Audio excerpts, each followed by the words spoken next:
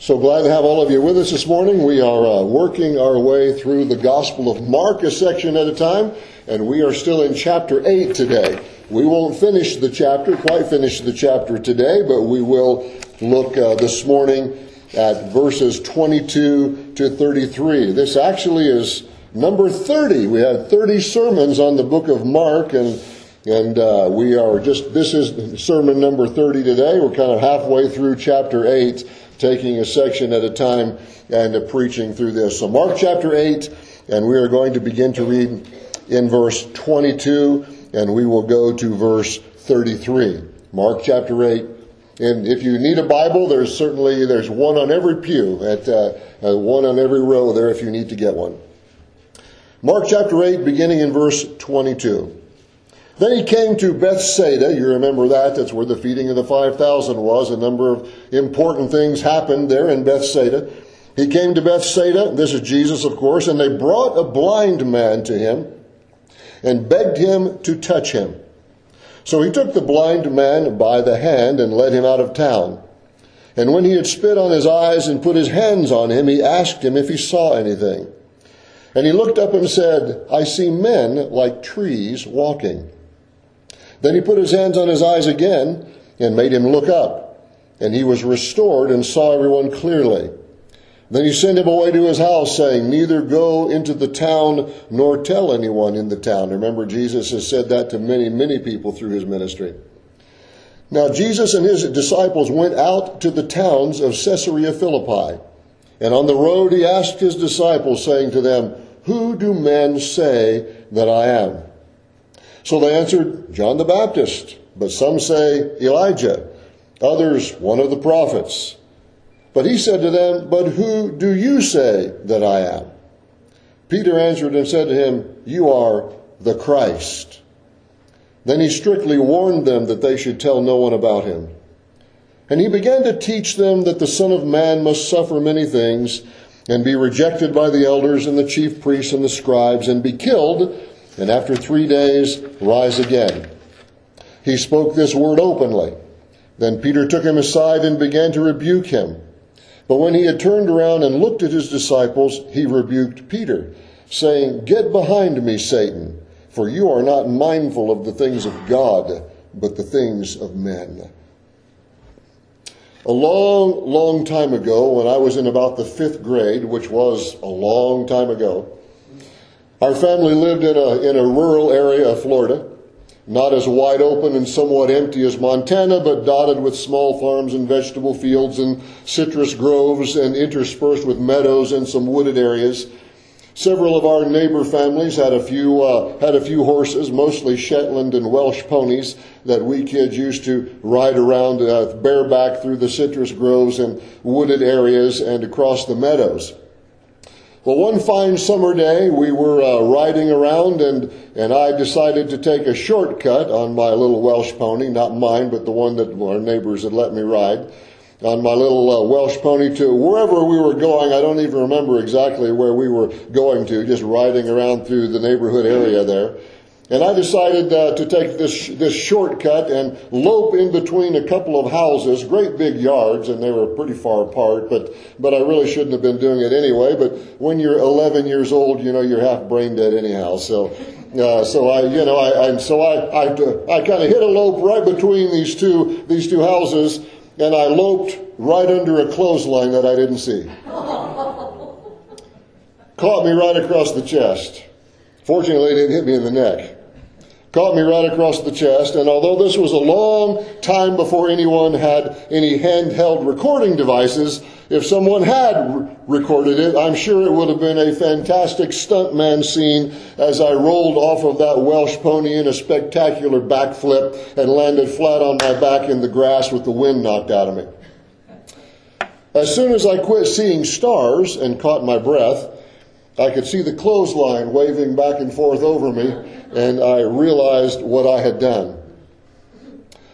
I slowly struggled to get up, looked around, everything still moved. I was still alive, just kind of catching my breath, and I looked around for my friends. They had ridden off to somewhere. Nobody seemed to be around to have seen my fantastic stuntman scene. My Welsh pony was standing there looking at me. I was feeling quite like an idiot. But I climbed back on and rode off to find my friends. When I caught up to them a couple minutes later, they said, "What happened? Where'd you go?" And with all of the macho insecurity of an 11-year-old, I said, nothing. I just stopped for a minute. Well, I stopped for a minute, all right. I had a very sudden stop for a minute. They all shrugged and off we went. And my bruise the next morning looked like someone had taken a black magic marker and drawn a line straight across my chest. Big black and blue line right across there. And I learned very, very powerfully that day the value of excellent vision. You know, we tend to take for granted our eyesight until our vision begins to fade. Then we realize that incredible marvel of the human eye. It is one of God's most intricate, complex, complicated, interconnected creations. The human eye is just absolutely amazing. And in the world of Jesus' day, to be without vision was a terrible condition. You were thought to be cursed by God in some way. Remember the story of the blind man in John chapter 9, and the disciples came and they said to the Lord Jesus, "Who sinned, this man or his parents, that he was born blind?" And I've often thought, how can you sin before you're born? But anyway, who sinned, this man or his parents, that he was born blind? Blindness is thought to be part of the curse of God. Remember Job's friends, who they were certain that Job had some secret sin he was hiding because so many bad things had happened to him. And many people thought if you were blind, you must be cursed by God in some way. And of course, some folks were born blind. Others had lost their sight at some point in their lives. There was no cure. There was no relieving of your condition in any way. No eye surgeries, no cataract removal, no laser surgery. If your eyesight was gone, it was gone for good. End of story. You could not work and you were reduced to begging. You know, in the ancient world, the scientific understanding of disease did not even exist. No one understood bacteria, germs as we might call them, that could cause disease. No one even knew they existed. The microscope was not invented until the 1600s.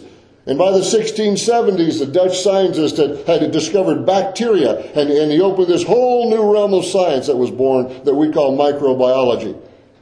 But before then, nobody really knew exactly what caused illnesses or diseases, nor did they know how to attempt a cure.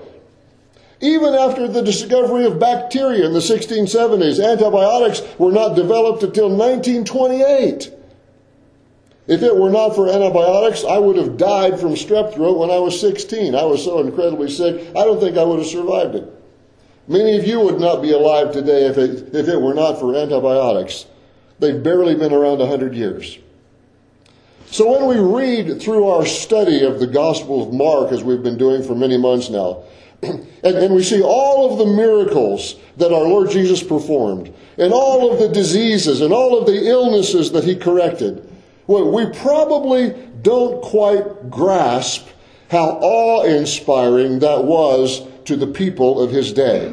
It would be awe-inspiring to us to see what Jesus did. But to folks who lived in a time when nobody got healed of anything, you got sick and you died. And there was virtually nothing anybody could do about it. You know, Peter's mother, the Apostle Peter, his mother-in-law, we read earlier, she was very, very sick of a fever. So sick she was in bed. She had a fever. Think, why don't you take some ibuprofen or something? It didn't exist. You got a fever. I mean, it gave you a stroke. I mean, people just got sick and they died. And there was virtually nothing anybody could do about it. And so when you realize that Jesus, every place he goes, is just healing people of all these sicknesses, all these diseases, touching people, speaking to people. They're touching his robe. They're touching his garment. People are being healed. It was just absolutely mind-blowing because so many people died so young from things that nobody knew anything about what to do about it. And of course, unlike so many of our modern so-called faith healers, Jesus healed conditions that anyone could verify. It wasn't, something down inside me hurts and somebody prayed and the hurt quit. That's great, wonderful, hopefully it did. But Jesus healed things that you could see. He healed things everybody could verify. He took crippled, twisted up arms and just straightened them out. He healed blind people. We saw last week this guy who was deaf. You remember when John the Baptist was in prison, which you remember from just a few chapters ago? He sent messengers to Jesus, asking if Jesus was really the Messiah, or should they look for somebody else?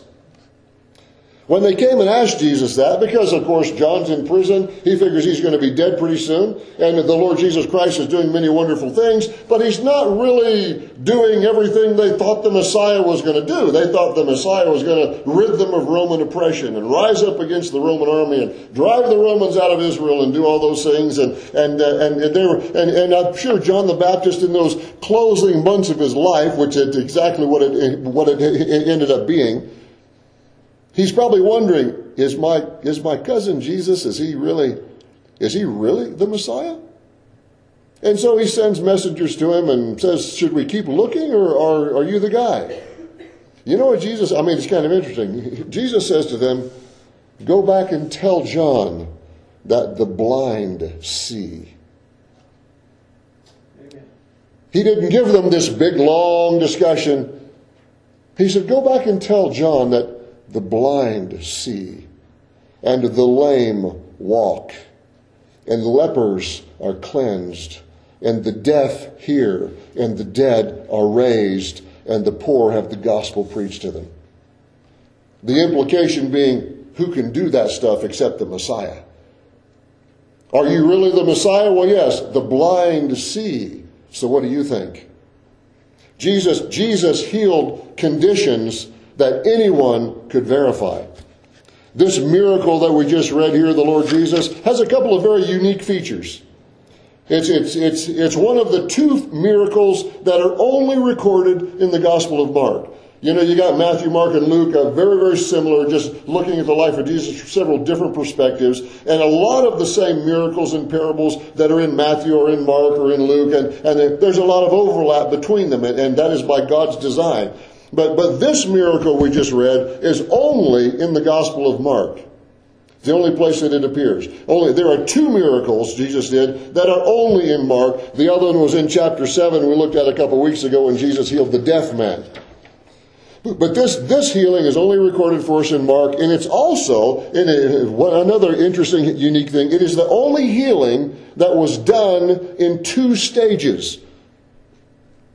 All of the time when Jesus was healing people, a touch or a word, bang, it was over. They were healed. But this healing took place in two stages. And it's kind of interesting to think about why. And I've got a theory for you that I'll share with you in just a minute. But I want you to note something again as we looked at this. Look at verse 22 again. He came to Bethsaida. They brought a blind man to him, begged him to touch him. Notice it didn't say they begged him to heal him. They begged him to touch him. And so Jesus takes the blind man by the hand, he touches him, leads him out of town, spit on his eyes, put his hands on him, he touched him, then he asked him if he saw anything. And I just want to note again that Jesus touched the man, he took him by the hand, he led him away from the crowds. That may seem very ordinary for us as we read the Gospels, and for Jesus it was very ordinary, but it was very unlike the religious leaders of his day. They didn't touch anybody, and nobody touched them. They remained very disconnected from the average person. You weren't even supposed to get near to them. If some Pharisee or scribe or Sadducee, some religious leader of the day, came into your town, you didn't run up and shake their hand.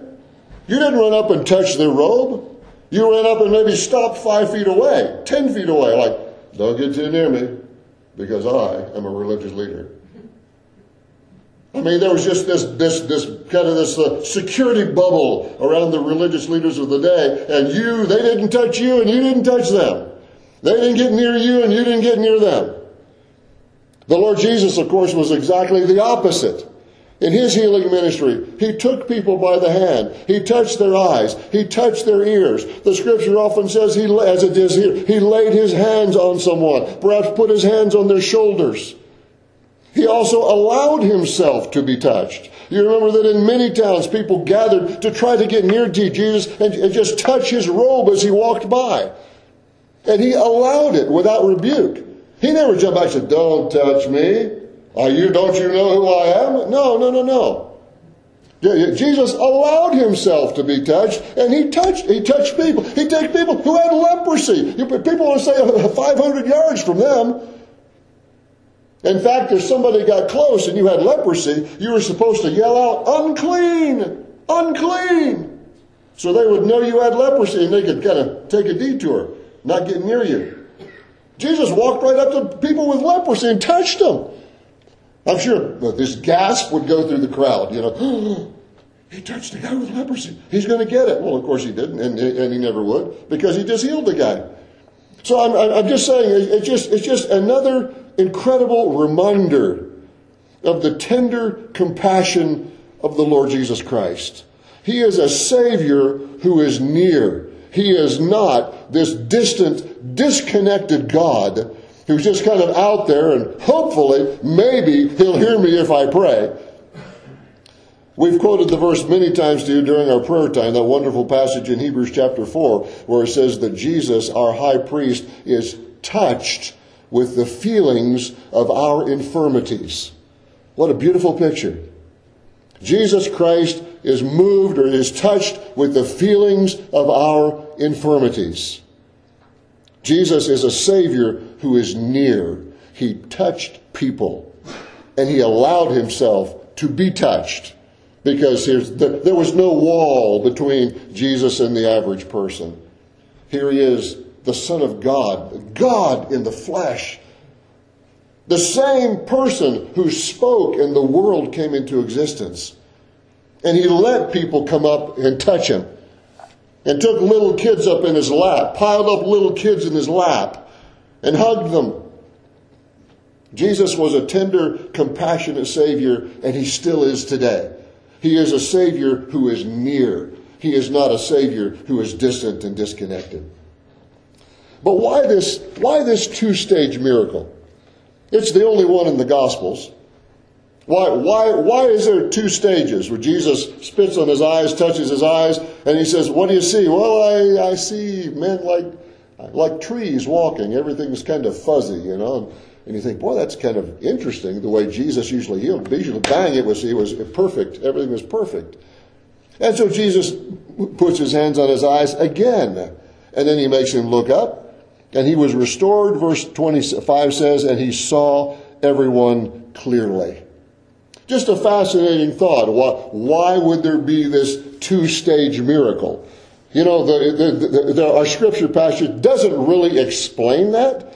So we're kind of left to speculate and theorize. And I'm going to speculate and theorize with you because I think it kind of fits the passage here. But one wonders, I can't help but wonder, if the Holy Spirit directed Mark to include this right here, because it is a picture of the spiritual eyesight and spiritual growth of the disciples. They saw some things, but it was a little fuzzy. Then later on, their spiritual eyesight became clearer. Now, we can't be dogmatic about it because the text doesn't say it, but I want you to think about this with me for a moment. The disciples believed. They had turned from darkness. They had walked into the light. They came out of darkness into light, out of death into life. But their ability to see spiritually kind of comes in stages. And I just wonder, does the Holy Spirit direct Mark to place this here because that's how our spiritual sight comes? In stages? This is an amazing miracle. It's also, I believe, also intended to be an amazing word picture. Just like the man whose sight came in stages, so the disciples' spiritual sight comes in stages, gradually, more and more. And those of you who've known the Lord Jesus Christ for many years, you understand that. There are things you understand today you didn't understand 5 years ago. There are things you can see today that you couldn't see 10 years ago. There are ideas and concepts and values that you didn't have 15 years ago that you have today. 15 years ago, somebody would say something to you about living for God, and that whole concept was a little fuzzy to you. Like, what does that actually look like, and what does that actually mean? And I think I sort of kind of get it, but it's like men like trees walking. I just can't quite see it clearly. And then over the process of time, God continues to open your eyes, and you grow in the things of God. And then all of a sudden you find yourself thinking and believing and practicing things that 10 years ago you never thought you would. Because now you can see it clearly. We saw last Sunday Jesus gave the disciples this gentle rebuke because of their spiritual blindness. Remember when he warned them about the leaven of the Pharisees and they thought he was talking about bread? It was a little fuzzy, wasn't it? Beware of the leaven of the Pharisees. They said, man, we only have one loaf of bread in the boat. That must be what he's talking about. I'd say things were a little fuzzy. And Jesus says to them, don't you see? Don't you get it? Don't you understand? Don't you remember who I am? Why are you worried about bread? And then we have this miracle of the blind man being healed in two stages. First getting back some vision, but it's fuzzy. And then he gets complete vision. And then following that, right after that, then we have this interesting, or this actually beautiful confession of the Apostle Peter. But still, even when the Apostle Peter says this great thing, he asks this question, who do men say that I am? Well, some people think you're John the Baptist risen from the dead. Some people think you're maybe Elijah come back from the dead. Other people think maybe you're just some great prophet. And Jesus asked this wonderful question, and I ask this to you too. Who do you say that I am? That is the most important question of your life. Who do you say Jesus is? And the way you answer that question will determine your eternal destiny. It will determine the blessing of God on your life or not. It will determine whether you are under God's hand of grace or under God's hand of judgment. Who do you say that Jesus Christ is? And Peter, of course, gives this great confession. In the Gospel of Matthew, it's a little longer. He says, you are the Christ, the Son of the living God. Here Mark just records, Peter says to him, you are the Christ. And notice, the Christ. The Christ is not really a name, it's more of a title. It's more like he is, in fact, this Messiah, the Hebrew word that it comes from means anointed. It was the person promised by the Scriptures who would redeem Israel. The New Testament Greek word for Messiah is Christos, or Christ, also means the anointed one. And so when Peter calls Jesus the Christ, he is saying that to the Lord Jesus that he was the promised Savior, the one that the Old Testament Scriptures prophesied would come. By the grace of God opening his eyes to the truth, Peter is quite certain who the Messiah is. He's just a little fuzzy about what the Messiah is going to do. So even though Peter had clear vision on who Jesus was, he did not have clear vision on what Jesus was going to do. Jesus says in Matthew 16, Peter got this idea, who Jesus was, from God and not from man. The passage in Matthew says that Jesus says to Peter, flesh and blood did not reveal this to you, but my Father in heaven has revealed this to you. But then, right after that, when Jesus starts to teach him about his coming death, Peter kind of flips out. Well, why? Because he's still a little fuzzy on this Messiah issue. He knows who Jesus is, but he doesn't understand what Jesus is going to do. And if you can believe it, I mean, we all shake our heads, but we do some of the same sort of silly things. He actually starts rebuking the Lord Jesus Christ. He takes him aside. Well, wait a minute, Lord. You can't die. What are you talking about? You're the Messiah. You're going to deliver us from Roman oppression. You're going to give us back our land and our kingdom. You're going to rule the world from Jerusalem, just like God promised King David about his descendant. You're the one. You're already healing everybody who gets near you. You're fulfilling the words of Isaiah. The lame are walking, the blind are seeing, the deaf are hearing. You're the Messiah. You're the Christ. You're the Son of the living God. You can't die. What are you talking about? Die? What's this dying stuff? You see, Peter's vision of the Messiah did not leave room for death. Peter's idea of the Messiah followed the popular belief that he would be this warrior king who would come to Israel, and he would return Israel to world prominence and throw off the Roman yoke of oppression. You know, we're always interested in getting what we want right now. But Jesus' real mission, of course, was much, much bigger than that. And for the very first time, notice it says in verse 31, he began to teach them. This isn't the last time he'll say this. This is the first time he says this. He began to teach them that the Son of Man must suffer many things, be rejected by the elders and chief priests and scribes, and be killed, and after 3 days rise again. Jesus speaks about 4 realities of being the Messiah. The first thing he says, he has to suffer. The Son of Man will suffer many things. And of course, that's a fulfillment of Isaiah 53, verse 5. He was wounded for our transgressions. He was bruised or crushed for our iniquities. The chastisement for our peace was on him. Isaiah 53 very clearly says the Messiah must suffer. But most of the Jews had kind of missed that. The second thing he says he must be rejected by the elders and chief priests and scribes. Psalm 118, verse 2 says, the stone that the builders rejected has become the cornerstone. That's a reference to the Messiah. He is going to be rejected. The third thing he says is that the Messiah has to be killed. He's going to be killed. Daniel chapter 9, in that great prophecy of the 70 weeks we call it, it says after those 62 weeks, and we won't get into all of those things we did when we preached through Daniel a number of years ago. Some of you remember it, but it says after that period of time, the Messiah will be cut off and will have nothing. That is, the Messiah is going to get killed. It was prophesied in the Old Testament.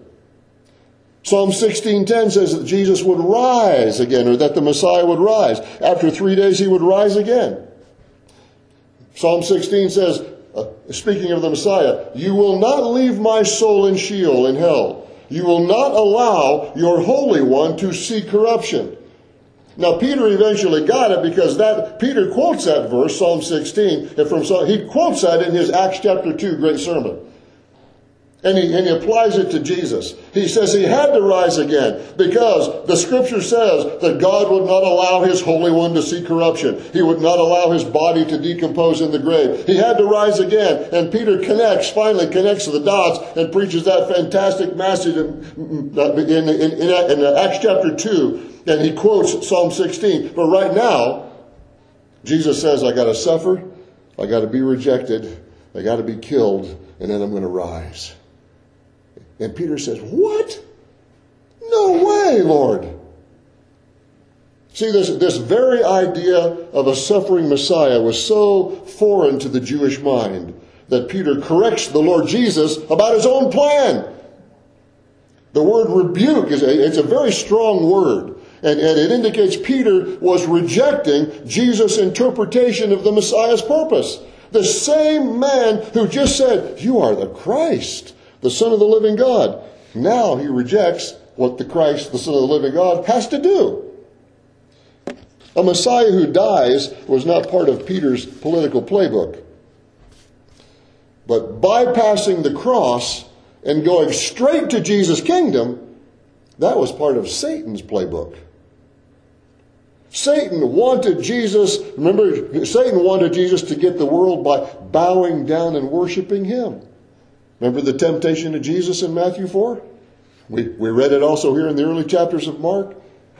If you'll just bow down and worship me, I'll give you all the kingdoms of the world. Jesus, I can't do that yet. I'm going to get all the kingdoms of the world one day. You better believe it. Book of Revelation, you remember the Lord Jesus Christ comes back. You remember that great passage. We know it a lot because in that great musical piece, Handel's Messiah, he has a King of Kings and Lord of Lords. And the Lord Jesus Christ, when he comes back, he says, the kingdoms of this world have become the kingdoms of our Lord and of his Christ, and he will reign forever and ever. Jesus is going to get all the kingdoms of the world. But Satan says, oh, just bow down and worship me. I'll give them to you first. You don't have to do the cross. Satan wanted Jesus to get the world without the cross. Because anything that keeps Jesus from suffering on the cross would keep mankind forever in bondage to sin. Now, Peter was undoubtedly saying this out of loyalty and love for the Lord Jesus. But Jesus didn't call on Peter to guide him or to instruct him. Peter's calling on Jesus to follow him. Something which we'll get into in the next verses, which, Lord willing, we'll look at next Sunday. Man's ways are not the ways of apparent weakness. I'm going to say that again because that is an important principle for us. Man's ways are not the ways of apparent weakness. We want strength. We want power. We want ability. We want recognition. We want to have this given to us and that given to us. And if we are in some circumstance where we might look a little weak, we don't like that. And so Peter looks at Jesus and says, die? What are you talking about? What, die? Are you crazy? You can't die. You're the Messiah. And Jesus says, get out of the way, Peter. You're thinking like a man. You're not thinking like God. I have to die. I have to suffer.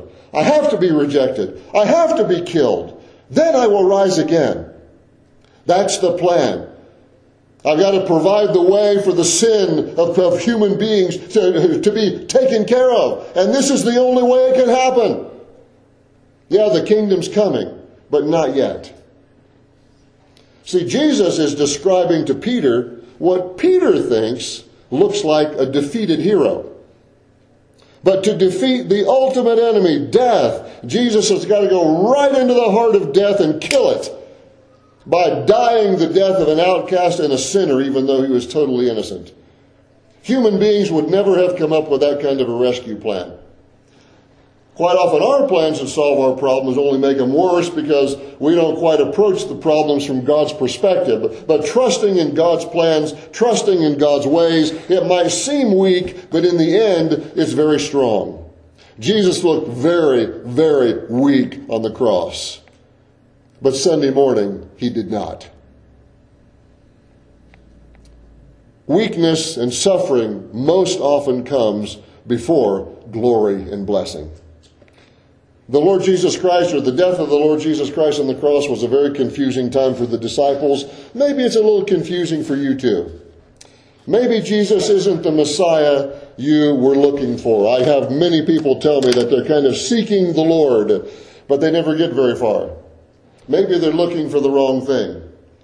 And Mark, I believe, directed by the Holy Spirit, places a story here very strategically to help us make sense of it all. The story of the blind man points out to us that sight as well as insight doesn't necessarily come instantly. Jesus had to put his hands on the man's eyes twice in order for the healing to be complete. For Peter, he had a glimpse of who Jesus really was, but his first glimpse was also incomplete. He saw the coming king, but he skipped over the suffering Savior.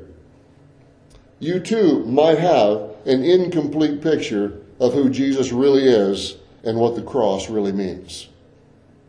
Who do you say that Jesus is? Answering that question is the most important thing you'll ever do. The Jewish idea of a Messiah was a king, which is true, but it was incomplete. Maybe what are some incomplete visions of Jesus that you might have? I've heard people tell me Jesus was a wonderful teacher. Yes, he was. Jesus taught moral truth. Yes, he did. I think Jesus was a prophet. Yes, he was.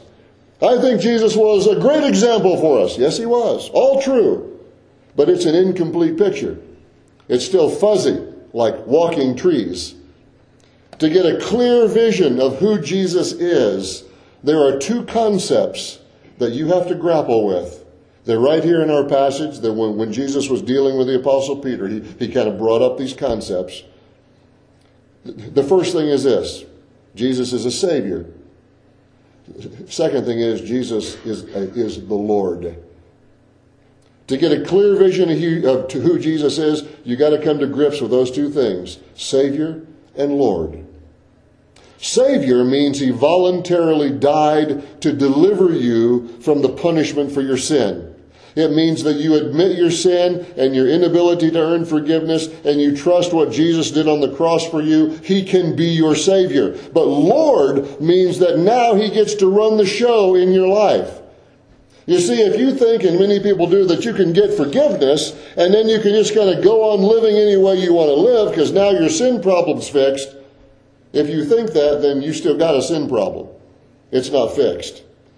Because to repent means that you change your mind about your life and your lifestyle, and you turn around and you go the other direction.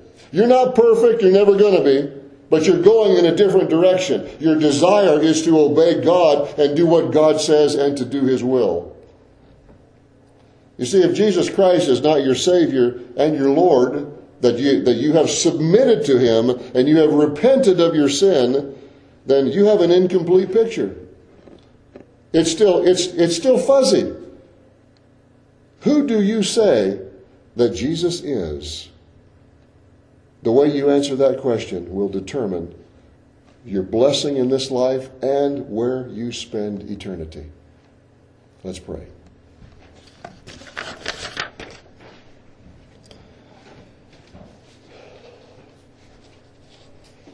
Lord, we very clearly admit to you that a lot of times our vision is a little fuzzy. We see men like trees walking. We kind of get the general idea, but we're just a little confused. We have scriptural concepts. We know facts about Jesus. We know things about the Lord. We got some knowledge of the Bible. But we just kind of have a little bit of fuzzy vision spiritually. We're expecting things from you that you never promised us. We're expecting you to be something that the Bible says you are not. And we're totally not expecting that you're our Savior and Lord. And I'm sure, our Father, that there are times when you look at us and you say, oh boy, you're really thinking like a human being today. You're not thinking God's thoughts, you're thinking man's thoughts. Lord, help us. We need you. You're the only one who can straighten out our vision. And as we look at the Word of God, and as we labor to follow you, Lord, I pray that you'd give us clear sight. Help us to know your will. Help us to obey it. May we have the courage to do what you want us to do. And Lord, as we move along this path of growing in the Lord Jesus Christ, I pray that you would clear our vision and make us see things as you see them, not as normal human beings see them. Give us the mind of Christ, as the Scripture says, a heart like the Lord Jesus Christ, as the Scripture teaches us. May we see things from God's perspective. May we see clearly. And Lord, for those here today who may not be quite sure just who Jesus is for them, maybe they're seeking the Lord. Maybe they're not really sure if they truly know you or not. Maybe they prayed a prayer sometime. Maybe they didn't. Maybe they just don't know what to do. They're kind of confused about the nature of the Lord Jesus Christ and who He is and what He's promised us and what He means for us. Lord, I pray that you'd open their eyes to see the truth. May we, Lord, not think thoughts like human beings. May we think thoughts like our Savior Jesus. Thank you, Lord, for these who are here today. May the Word of God find a place in our hearts, we ask, in Jesus' name. Amen. Grab your hymn book, if you would, and take a look. I'd like to sing 540 again. 540. I run to Christ.